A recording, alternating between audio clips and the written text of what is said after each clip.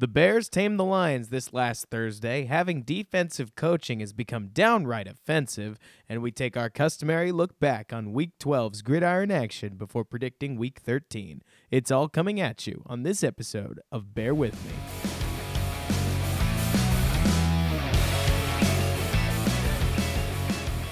So we'll start off today's episode looking at a general trend in the NFL as it stands, and that's offensive head coaches. So starting with the Rams, last year we had this fad pop up. Who's going to get the sexy young offensive head coach, right? The Rams was everybody's model team. They went from being this team of total zeros. Goff looked like a bust. Everybody on the team was bad as long as Fisher was the head coach. McVay takes over, and suddenly they're the NFL's darling team. Super good. Everybody loves them. Touchdown, touchdown, touchdown. Todd Gurley's playing great. Aaron Donald's a stud. Jared Goff's a star. I mean, everything's fixed, right? And it's all because of the magic of that young offensive head coach. And in the same mold, you had the Bears hire Matt Nagy, and they go from being awful with a coach shockingly similar to Fisher in John Fox. And now Matt Nagy has the Bears at 8-3. Their offense went from being just some of the worst offense in the NFL, I believe it was 29th in 2017, to being downright respectable. I mean, it's certainly in the upper half of the NFL, and I believe numerically we're in the top 10, though I don't know if we've earned it. Kudos to Nagy if that's the case, though. Numbers aren't usually numbers for no reason 12 weeks into the season. But so anyways, with all this having been said, we've named two names, Sean McVay and Matt Nagy, both coaches of high-profile teams that are doing very, very well right now. And so I decided to take a look at the NFL en total and how are offensive coaches versus defensive coaches doing. And I got to tell you, the results surprised me, though not as much as you might think. So let's start with the basics, right? Of the 8 division leaders in the NFL at the moment, those division leaders being the Patriots, the Chiefs, the Steelers, the Texans, the Cowboys, the Rams, the Bears, and the Saints, 6 of those 8 teams feature offensive coaches, those teams being the Saints, the Bears, the Rams, the Cowboys, Garrett counts, unfortunately, the Texans, and the Chiefs. That leaves the Steelers with Mike Tomlin and Belichick with the Patriots as our 2 defensive representatives, though Belichick is obviously one of the best coaches ever. We're not going to rule him out, but that's a special case. So 6 of the 8 division leaders feature offensive coaching. So then let's throw in the Chargers because they're 8-3, and that's hard to ignore. And then the best team after that is going to be the Vikings. We'll throw them in just to get a round number of 10, and we've got 7 offensive coaches and 3 defensive coaches. Now, obviously, taking just the top 10 teams and asking about whether their coach comes from an offensive background or a defensive background doesn't establish like a hard and fast rule, but it is a bit interesting to note that instead of a 50-50 split between defensive and offensive coaching, right now you're seeing a clear dominance of offensive head coaching versus defensive head coaching breeding talent. Now, to be a bit subjective for a second, the really crazy part to me is that aside from the Patriots, who we'll put aside, every truly dominant team in the NFL right now is coached by an offensive head coach. The dominant teams, to me anyways, are the Rams, they're killing people, the Saints, they're murdering people, the Chargers are destroying folks, and the Chiefs. I'm not going to put the Bears in that category. I'm definitely not going to put the Steelers in that category. And if we're already going to discount the Steelers and the Bears, I'm definitely not going to include the Cowboys, who, in my opinion, are a rung below all the teams that have already been mentioned. So that means that out of the dominators, 4 out of 5 are offensive head coaches. And that's even with the quote-unquote defensive head coach, Bill Belichick, possessing a clear, surefire Hall of Fame NFL quarterback. Ultimately, the entire reason I bring any of this stuff up is just because we've got so many teams that are all going to be looking to hire head coaches. We get them every single year. Somebody fires their head coach, probably going to be the Jets, just at least one. And then they're going to hire a new head coach. And we always speculate, like, what is the answer? Is there a secret sauce? What's the formula to building a winning team? And at least what I'm seeing right now is that the clear answer is offensive coaching. Now, that's not to say that every offensive head coach is successful. In fact, if we take a look at any coach hired within the last 3 years, so 2016, 2017, and 2018, and I'm only counting coaches to start the season. So Greg Williams, just hired with the Browns, he doesn't count. We've got 16 head coaches that were hired, 11 offensive guys, and 5 defensive guys. But here's the thing. Of those offensive guys that were hired, 11, 5 of them currently have records over 500. And of the 5 defensive guys hired, none of them do. So, at least what I'm seeing, if I draw this, is not only are you going to have some degree of potential success when you hire an offensive coach, but you have a 50% chance of finding somebody, quote unquote, good, if you count over 500 as good. Whereas when you have a defensive head coach, you're hamstringing your franchise.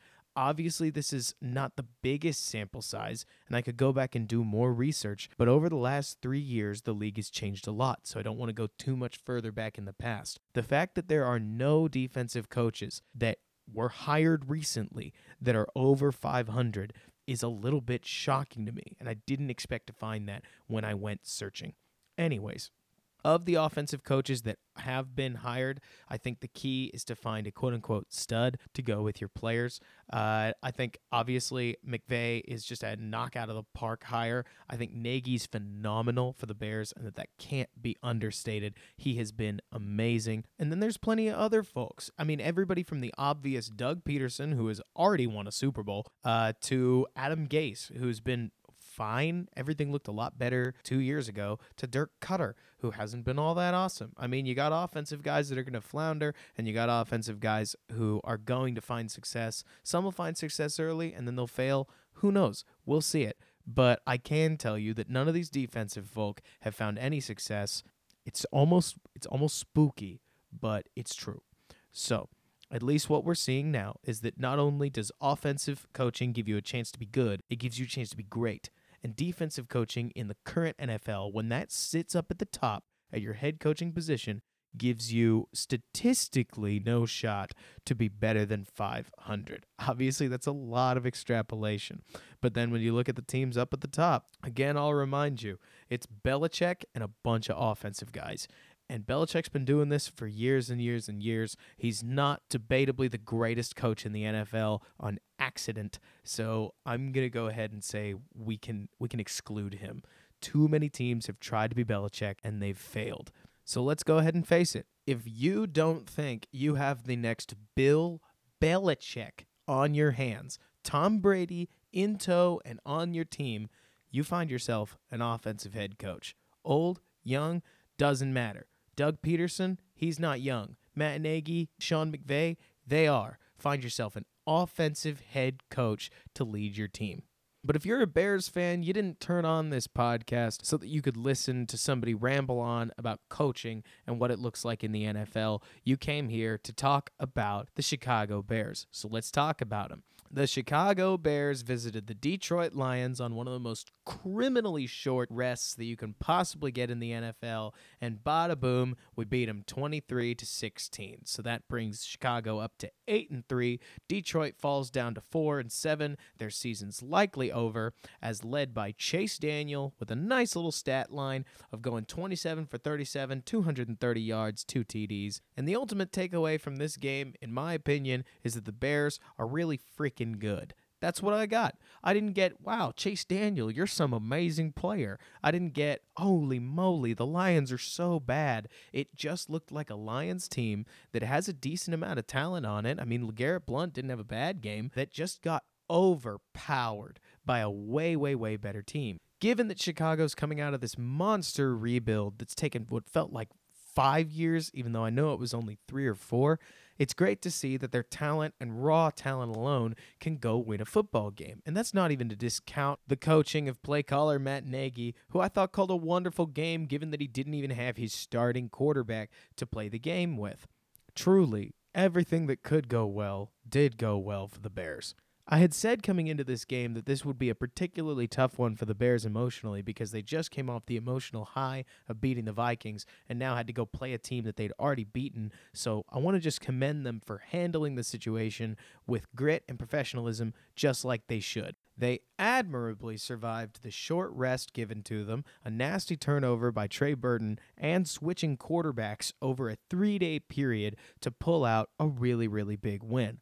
I want to give an extra special shout out and kudos to Chase Daniel, who filled in for Mitch Trubisky admirably, even though he did show us, and I mean this in the best of ways, Chase, why Mitch has been playing so well. He showed us what we lose when Mitch is out of the game, and that was a whole lot of speed out of the quarterback's legs, the ability for the quarterback to run, as well as a little bit of zip on those passes. I looked like, to me, Chase and Mitch both completed about the same kinds of deep balls down the field. Each of them missed, and each of them make them. So you're not losing much in terms of deep velocity. It seems like Mitch is a little more aggressive downfield, which I think fits what Nagy wants to do with him and frankly helps us score more points. But that's what you expect out of your starting quarterback. You expect the backup to come in and have a bit of a dip in offensive production, but the production was still there. I also want to give some kudos to Tariq Cohen, who played a great game. Those wheel routes that he was running were open and open and open and open just all game long. He played great, and I loved watching him. He's continuing to blossom in this offense. He's continuing to be the receiving threat that we expected him to be, and as long as he can clean up the late-game fumbles that we've seen him run into now twice, he'll be a threat for years and years and years to come. I also want to give a nice offensive kudo to Anthony Miller, who I'll tell you what, whenever I watch Miller play, I see a young Antonio Brown. I see somebody with the same swagger that AB has. I see somebody with the hands who just catches absolutely everything, somebody running crisp and precise routes, and who's ultimately, as soon as he gets on that same page with Mitch, to where they get that Jordy Nelson, Aaron Rodgers connection, the Big Ben, Antonio Brown connection, obviously, the Edelman-Brady connection. When Miller and Trubisky get on that same page, I think Miller's just going to blow the scoreboard open. Like, it's not even going to be a contest. He is such a good receiver. He is such a linchpin of this Bears offense. He's playing great football. I hope he keeps it up. I hope he keeps growing because he looks so good. And if he gets any better, he is going to break the league. Moving on to the defensive side, they swallowed the Lions. If anybody wants an example of what a modern-day 2018 NFL elite defense looks like, look no further than the Chicago Bears. They're here, it's over. 3 games in 12 days, and they still managed to come up with a game-winning interception by both Kyle Fuller and Eddie Jackson.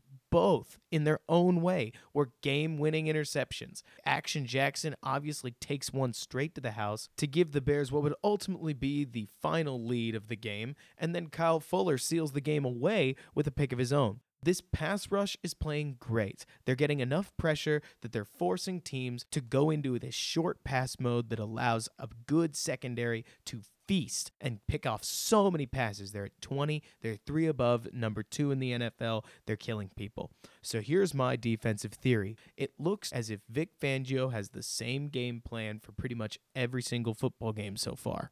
He starts out in the first half by quote-unquote just letting the boys play. So that's the defensive line and the outside linebackers are just going to go to town. They're going to try to cause some havoc for the opposing offense and deny both the running game and long developing passing plays. That's all they got to do. The point is to force the other offense to start playing that short passing game. This is the same thing that Aaron Rodgers and Tom Brady beat us on. So this gamble doesn't always work that I'm about to talk about, but Russell Wilson and the Seahawks, Detroit, Minnesota fell victim to this exact same concept. In the third quarter, they start doing these quick release passes, and that's about all they do. They try to run it occasionally to quote-unquote keep the Bears honest, but it's basically a waste of a down as these offenses realize the only way they're going to start to get yardage is by quick outs, short over the middles, and screens. So how does this play into the Bears' defensive plan, you might ask? Well, by the fourth quarter, they get a good picture, they being the Bears' secondary, of what that short passing attack actually looks like.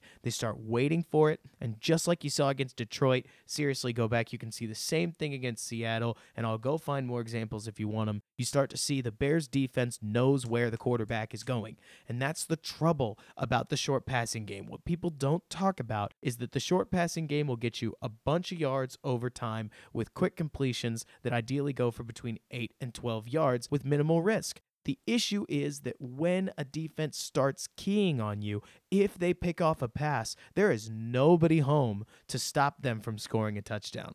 So in a sense, that short passing game actually has the biggest risk possible in terms of total points that you could eat on a given play. With this in mind, especially once the Bears strike with a big interception to swing the momentum a little bit, the Bears can put the opposing offense in that fourth quarter in a position they don't want to be in, where the offense has to not only worry about getting points where they're losing the game, but they also have to worry about making sure they don't give the Bears more points. And I don't think offenses operate well when they're out of rhythm. I don't think offenses operate well when they have to worry about making sure that they aren't the reason points get scored. And so I think this ultimately shakes a lot of people's confidence. It happened to Stafford, and he threw that second interception that was just miserable for everybody involved. Whether or not the tight end quit on the route or Stafford should have thrown it, none of that's really the point. The point is the Bears put him in a position he didn't want to be in. He was kind of had to throw something up there, and Kyle Fuller came down with it.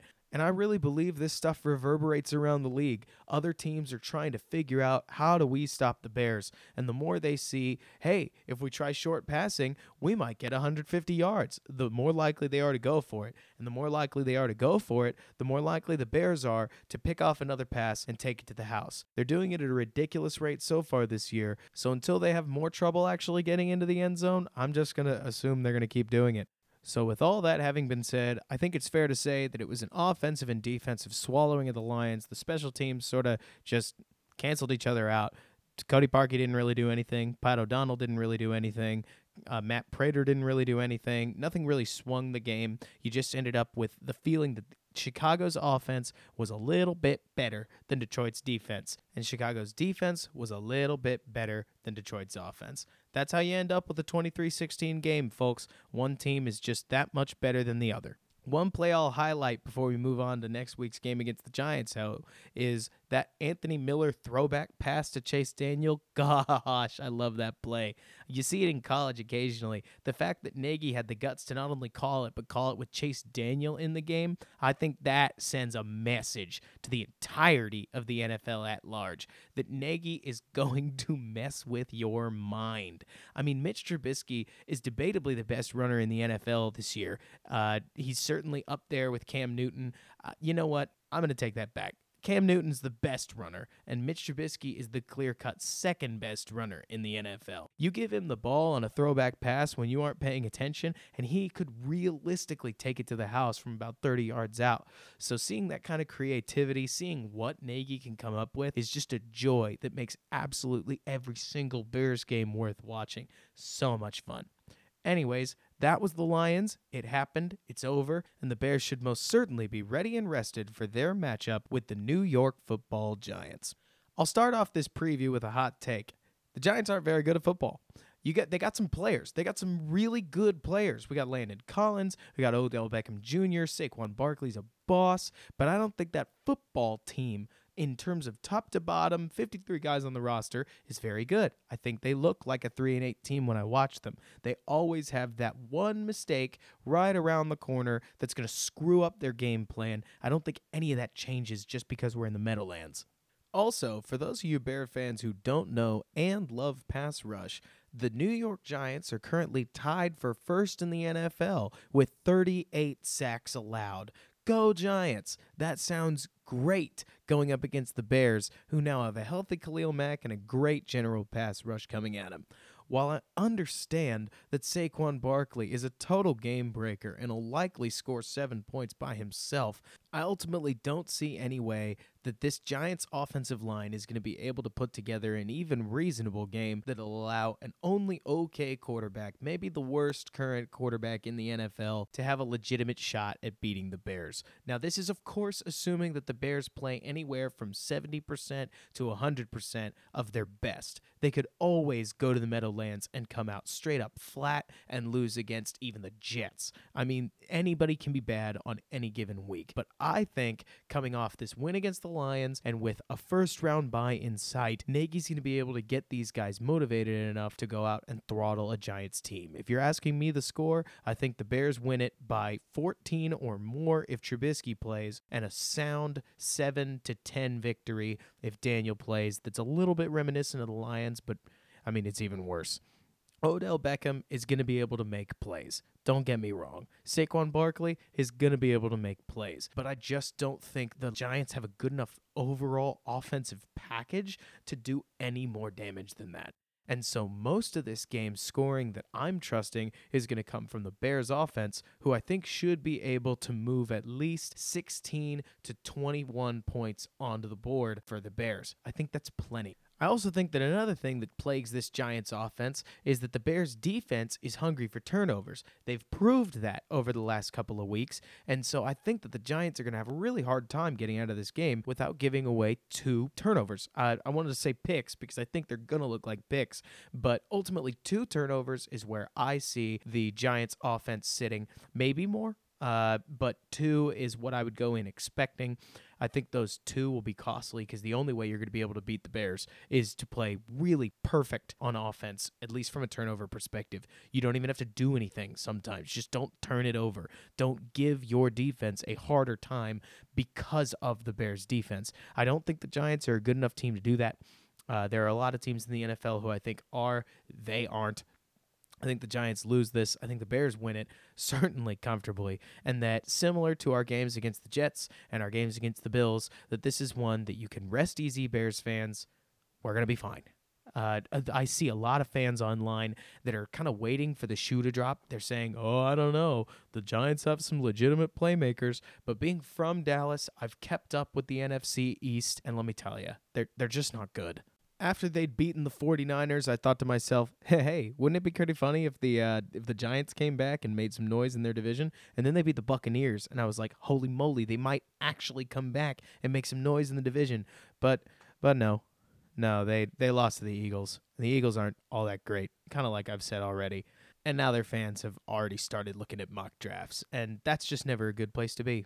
So yeah, the magic number, if we were going to pick one, is 23. The Giants have scored less than 23 points in 7 out of their 11 games. I think it's fair to say that the Bears defense, being one of the best in the NFL, should be able to limit them to a slightly under their season average. Their season average is less than 23 points. If the Bears can amass more than 23 points, I think they'll win. I think they can, and so they should take this one home.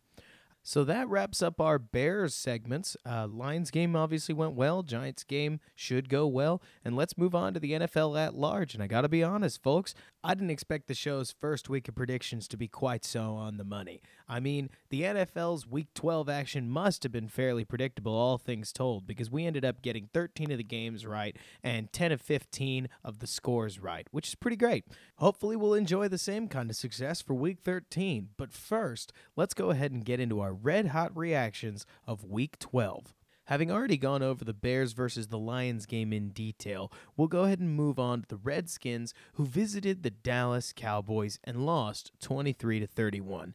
This game played out pretty much exactly like we expected it to, where Colt McCoy came out and threw for 2 touchdowns and 3 interceptions against a Cowboys defense that was ready to beat him. I don't know what this game would have looked like with Alex Smith in the picture, but since he's out of the picture, all we can do is review the game.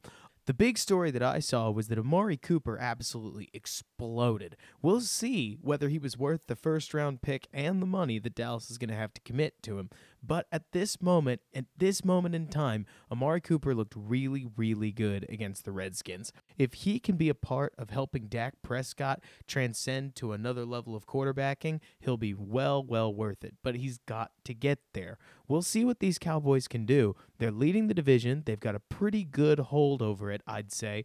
But they're going to have to show a little bit more if they're going to actually make any noise in this playoff picture. The Thursday night test against the Saints is going to be a big one. Look, we'll get there when we get there, but the Cowboys have quite the challenging road ahead of them, suffice to say. Redskins, I'm sorry, but it looks like it's over, just like we thought it was. Colt may put up some nice games, may really have some feel-good wins. I mean, we'll see, but if he can't beat the Cowboys, I can guarantee he's not going to be able to beat anybody better than the Cowboys. I think it's over. Oh well, sometimes you catch a bad break. Closing out Thanksgiving's games, we had the Falcons visiting the Saints, and the Falcons just couldn't get out of their own way in this one. And I think that's kind of been the story of the season, but generally the Falcons, who are now falling to 4-7, have never been able to ascend to the level that their leader, Matt Ryan, has played at. 1 interception and 3 fumbles in this one meant that Drew Brees didn't have to do much, only throwing for 171 yards on 22 passes with 4 touchdowns mixed in there, as the Saints got up early and they stayed up, riding the running game to the end of the contest. This is it. It's the end of the road for the Falcons, as they ultimately squander what was an MVP caliber season again from Matt Ryan, who proved that he could do it away from Kyle Shanahan. That's important to see for Falcons fans, but would have been even more important to see with more wins on the table. It's not to say that anybody on the team is without their faults. Most 4-7 teams don't get there because of just one player, but it'll be interesting to see where they go from there. As far as the Saints go, it was a rivalry game. They came home, they took care of business, and they keep on rolling. Next up, we had the Giants visiting the Philadelphia Eagles, and the Birds defended their turf 22-25. This is a really critical win for the Eagles, considering that a loss here would have, effectively ended their season. Instead, it's the Giants who, as we discussed earlier, fall to 3-8. They're sort of just wallowing in this mess of what are we going to do with Eli. They've got some solid top-end players, certainly on offense, in Barkley and Beckham, but there's not a lot making up the rest of that team. The Eagles, on the other hand, coming off their Super Bowl victory last year, continue to stay relevant in a division that might just be theirs for the taking if the Cowboys lose a couple of key games. We'll see how the NFC East shakes out. Of course, Philly just won the Super Bowl, so if they can, quote-unquote, put it back together, they might just become a team to beat. I don't think they will, though. They just haven't looked like it yet. Anyways, that's that game, and now we'll move on to the Jaguars, who visited the Bills and lost to Josh Allen. Just as we expected, this game was an absolute tire fire, with the winning team's quarterback, Allen, only having to complete 8 passes of 19 attempts, 160 yards to win this football game. This was a terrible, terrible game of football, and when I tuned into it, the Bills were closing out the first half, or so it looked, with the ball. They converted a 3rd down on 3rd and short, which, of course, they had an offensive holding penalty that backed him up and made it 3rd and 15, which then Josh Allen took the snap, completed a deep curl left for a 1st down. So there you go, overcoming it, right? Except there was another offensive holding call that backed it up to 3rd and 25. That was the perfect characterization of this game, as each team kind of struggled to just get out of their own way and do something right. The Jaguars ultimately made more mistakes. They fall from 3-0 to 3-8. This is shocking, if not a little painful to watch, as reality is starting to set in around Jacksonville. I'm very curious to see where this all goes, but hey, at least Jalen Ramsey still has a moderately positive attitude, right? In our next game, we had the Seahawks play the Panthers, and the Seahawks won 30-27 in what looked like a real barn burner. Russell Wilson played his butt off. Cam Newton was playing great football. Frankly, both of these offenses were going toe-to-toe in a wonderful, wonderful fashion to watch. Russell Wilson reminded us exactly why he's been Super Bowl MVP. I know he gets a whole lot of hate over different corners of the internet for being only all right, but every time I watch this guy play, he makes a great read. He'll willingly pass on open rushing lanes where he could get 6 or 7 yards and instead looks downfield. Sometimes it works, sometimes it doesn't. He had plenty of great throws with phenomenal touch. Plus, he, of course, evaded a few sacks. A perfect play that encapsulates the day, and I frankly think encapsulates the Seahawks season with Wilson and the Panthers season in general, was at the end of the game. There's about 1 minute left, and the Panthers don't have any timeouts. They've just tied it. Now it's 27-27. Seahawks have the ball. They snap it, they being the Seahawks. The Panthers end up with a clear shot at Russell Wilson, which he just steps out of the way of, looks downfield, and hits Tyler Lockett for like 45 yards. That obviously puts the Seahawks directly in field goal position. They run a couple of running plays to just kill the clock. Sebastian Janikowski comes on, the ageless wonder, kicks the winning field goal, and the Birds take it home. The Seahawks are going to be a really interesting team to watch. They're in a very tough division right now, so I don't know if they'll be able to squeak out a wild card, but they have totally shocked me. They've become the team that they have been in yesteryear. I thought, honestly, that the wheels were going to fall off this season, that Wilson couldn't hold the team together, and that everything was going to implode, but they've picked up their play of late. That's looking like a much better Bears win than it was. Next up, the Raiders played the Ravens, and the Raiders lost soundly 17-34. My understanding of this game is that it wasn't very close throughout, and Lamar Jackson threw 2 interceptions to 1 touchdown, not a ton of yards through the air, a fair amount of yards on the ground, I think about 70, but ultimately, I just want to see a little more passing. And I know I just sound like your basic football person who wants all his quarterbacks to be throwing focused, but after watching RG3 light the league on fire, heck, I'll say this about Mitch Trubisky too. You have to be able to beat people with your arm in the NFL. You have to. As good as your legs might be, they won't be better than an NFL defense is long term. And I keep seeing Jackson throw fluttery balls that just aren't good enough. I want to see more from him. Obviously, I hope he improves because he's electric with the ball in his hands. But whenever I see a guy who's running more than they're throwing, or certainly looking to run first, quote unquote, I'm going to get dowdy. The Raiders lose another game as the John Gruden era is kind of just cat scratching on a chalkboarding its way right on through this year. We'll see if things get any better, but I don't know if they will. The 49ers then took on the Buccaneers in Tampa Bay, and I don't really have a whole lot to say about this one. I expected the 49ers to score more, but by the box score, it looks like Nick Mullins played like a backup quarterback. A touchdown and 2 interceptions obviously isn't going to help your team win, but he's been doing his best with the hands he's dealt, and frankly, I'm proud of him for that. Jameis Winston commanded the Buccaneers to 27 points, a very solid day through the air as he ultimately protected the football, and when it comes to Jameis Winston, that's really what we're looking for. Touchdowns, interceptions, the big thing we want to see out of him is that he can get those INTs down to 0 over the course of a game. So a 38 attempt outing with no picks, good on you, Jameis. The playoff picture doesn't really include either team, so they're both just looking for things to hope for. Jameis's growth is one of them. Hopefully we see more of it going forward. Next, in one of our big rivalry games, the Browns took on the Bengals, and don't be deceived by the 35-20 score in favor of the Browns. The Browns blew them out. At one point, this game was an absolutely astonishing 35-7, and it felt like it too. The Browns just looked like a team that was ready to play, and the Bengals, if we're being honest, looked like the same old Bengals team that we've seen year in and year out. Here they sat at 5-5, critical game against the Browns to get their season back on track, and here's how it opened up. First drive, Browns score a touchdown. Next Bengals possession, they miss a field goal. Next Browns possession, they score a touchdown. The Bengals punt, the Browns score a touchdown. The Bengals throw a pick, the Browns score a touchdown. The Bengals finally score a touchdown, and then the half ends. Coming out of the half, the Bengals fumble, and the Browns score a touchdown. The Bengals got wasted, and despite what I thought was going to happen, the Browns actually did it through the air. While I was expecting Nick Chubb to come out and dominate on the ground like he had last week, Baker Mayfield actually came out, had a great day, 4 touchdowns through the air, and he deserved every single one of them. Great game for the Browns. We'll see if they can stack it up into respectability. I know the playoffs aren't really their aim this year, but the more that we can see out of Baker Mayfield that proves he was worth a number 1 pick, the more, obviously, that everybody following Cleveland is just going to build excitement towards the 2019 team. They have real pieces. All they need is a coaching staff and a stable ownership. That's all I think they need.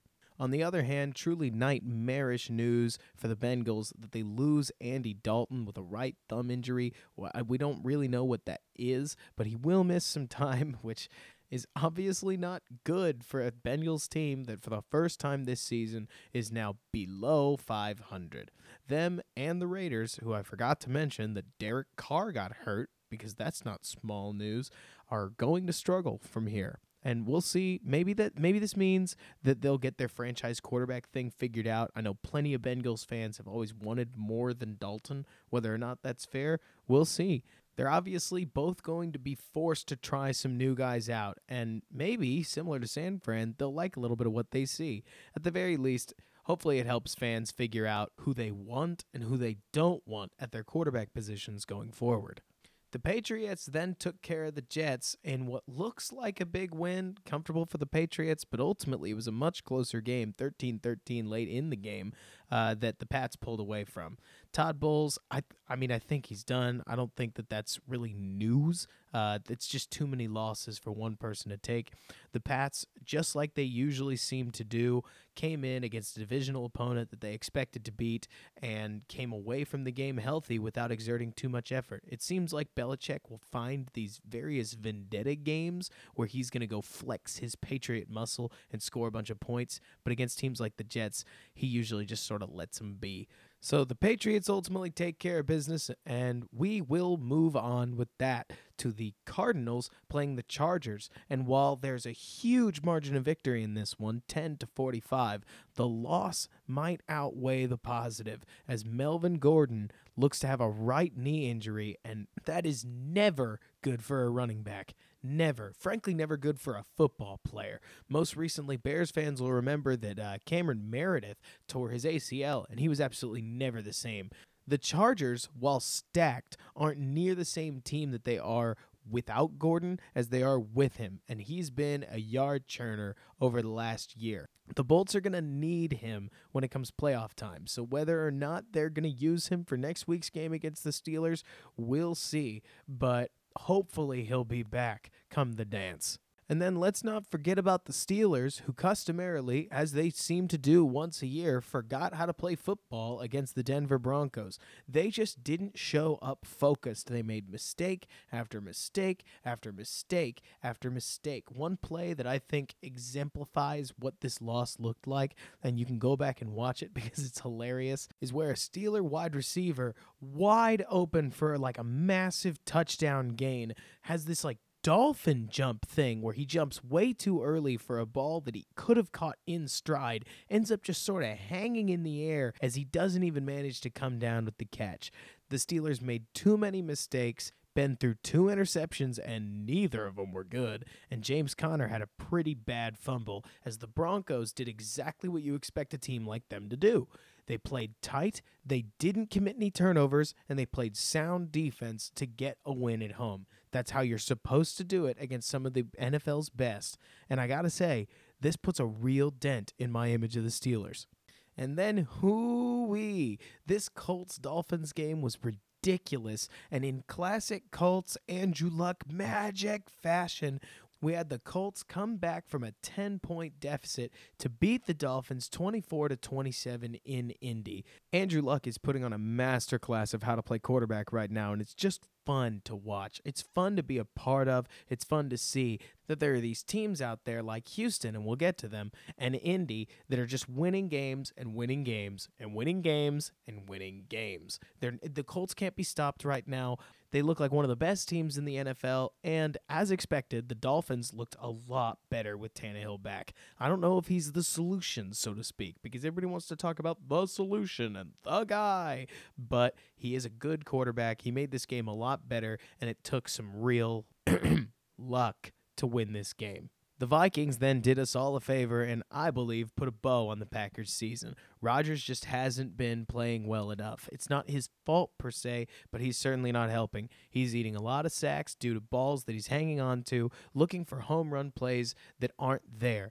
Aaron Rodgers is better than that, and Aaron Rodgers' team needs him to be better than that. This is a team made up of Rodgers, Devontae Adams, Aaron Jones, and some guys. And until they prove that they're better than just guys, they're going to remain just guys. And the Vikings rolled them over. A good performance by Kirk Cousins. He came out angry just like we expected him to, and they take care of business at home, 17-24. We'll see what this means for the Vikings' playoff hopes, as every single win matters, but I'm mostly just concerned with how they're going to play against better teams than teams like the Packers. They really struggled against the Bears. I can't wait to find out how they'll do against other non-Bears good teams.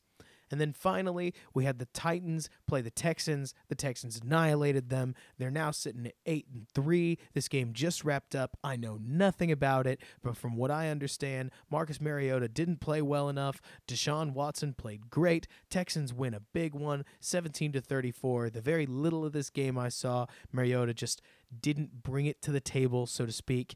There was a play I saw that I think has been pretty indicative of his career so far, where he took the snap, he looked to his left, he looked to his right, he threw a very sad pump fake, and then tried to roll out of the way of a sack that just annihilated him. He went right down.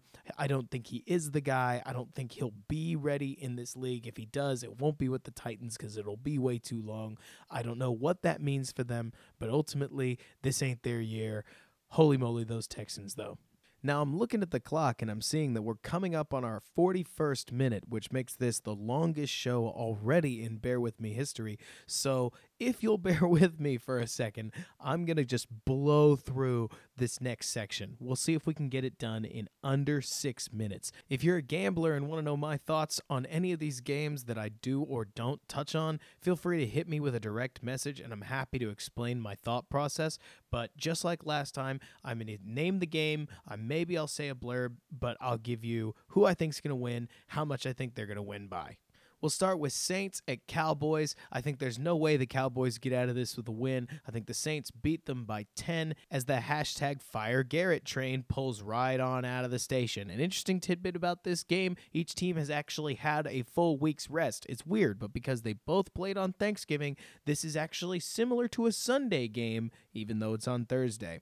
Next, we have the Bears at the Giants, and like I said earlier, I think the Bears win this one by 7. Moving on, we've got the Cardinals facing the Packers, and come on, the Packers have to win this game at least, right? I think the Packers win this one by 10. The Colts then face the Jaguars, and I think the Colts roll them over. We've got a really, really sad Jaguars team, and while they may come to play, and it may stay a little bit close, I think the Colts are going to win it by, let's go with 5. Weird score, I know, but I don't think they'll get the whole 7. Next up, we have the Browns facing the Texans, and while this will be a tight game and the Browns will certainly be ready to prove something, I think the Texans are going to win this one. It's hard to bet against the favorite here. They're better, but I don't think the Texans are going to win it by very much. I'll give them 1 point, which is the lowest margin I've predicted so far, but an upset just wouldn't really surprise me.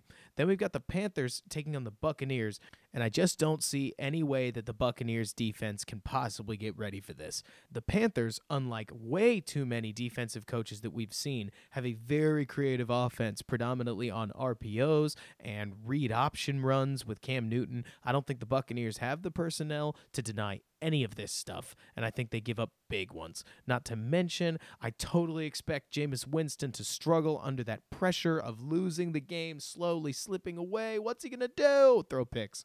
Panthers by 10, maybe more. Next up, the Bills take on the Dolphins, and I really want to pick the Bills here, but I can't because the Dolphins are ultimately going to win this game. See, I want to see this game as the passing of the torch, where Ryan Tannehill is going to give Josh Allen his title of, quote-unquote, quarterback who is to be blamed for the entire team's failure, even though it's not necessarily all their fault. While I think that Tannehill currently occupies that position, formerly occupied by Cutler, the Dolphins are going to win this one by 7. The Broncos then take on the Bengals in Cincinnati, and I don't think this one's hard to call either. I think the Broncos keep rolling as they pound a sliding Bengals team that's going to fall to 5-7. Broncos in, yeah, I'll risk it, a 10-point victory. Why not? They'll win big. Then we've got the Ravens visiting the Falcons, and I think the Falcons bow up and beat the Ravens here.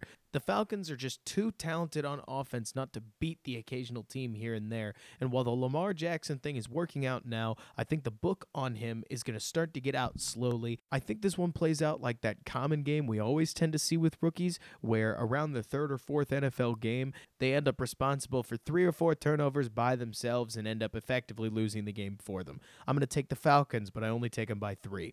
The Rams then visit the Lions in Detroit, and while I want to pick the Lions because that helped the Bears, I have to take the Rams. I have to take them by 10, maybe 14. I think this is going to be a hang-your-header for the Matt Patricia-led Lions as they fall to 4-8 and things get bad.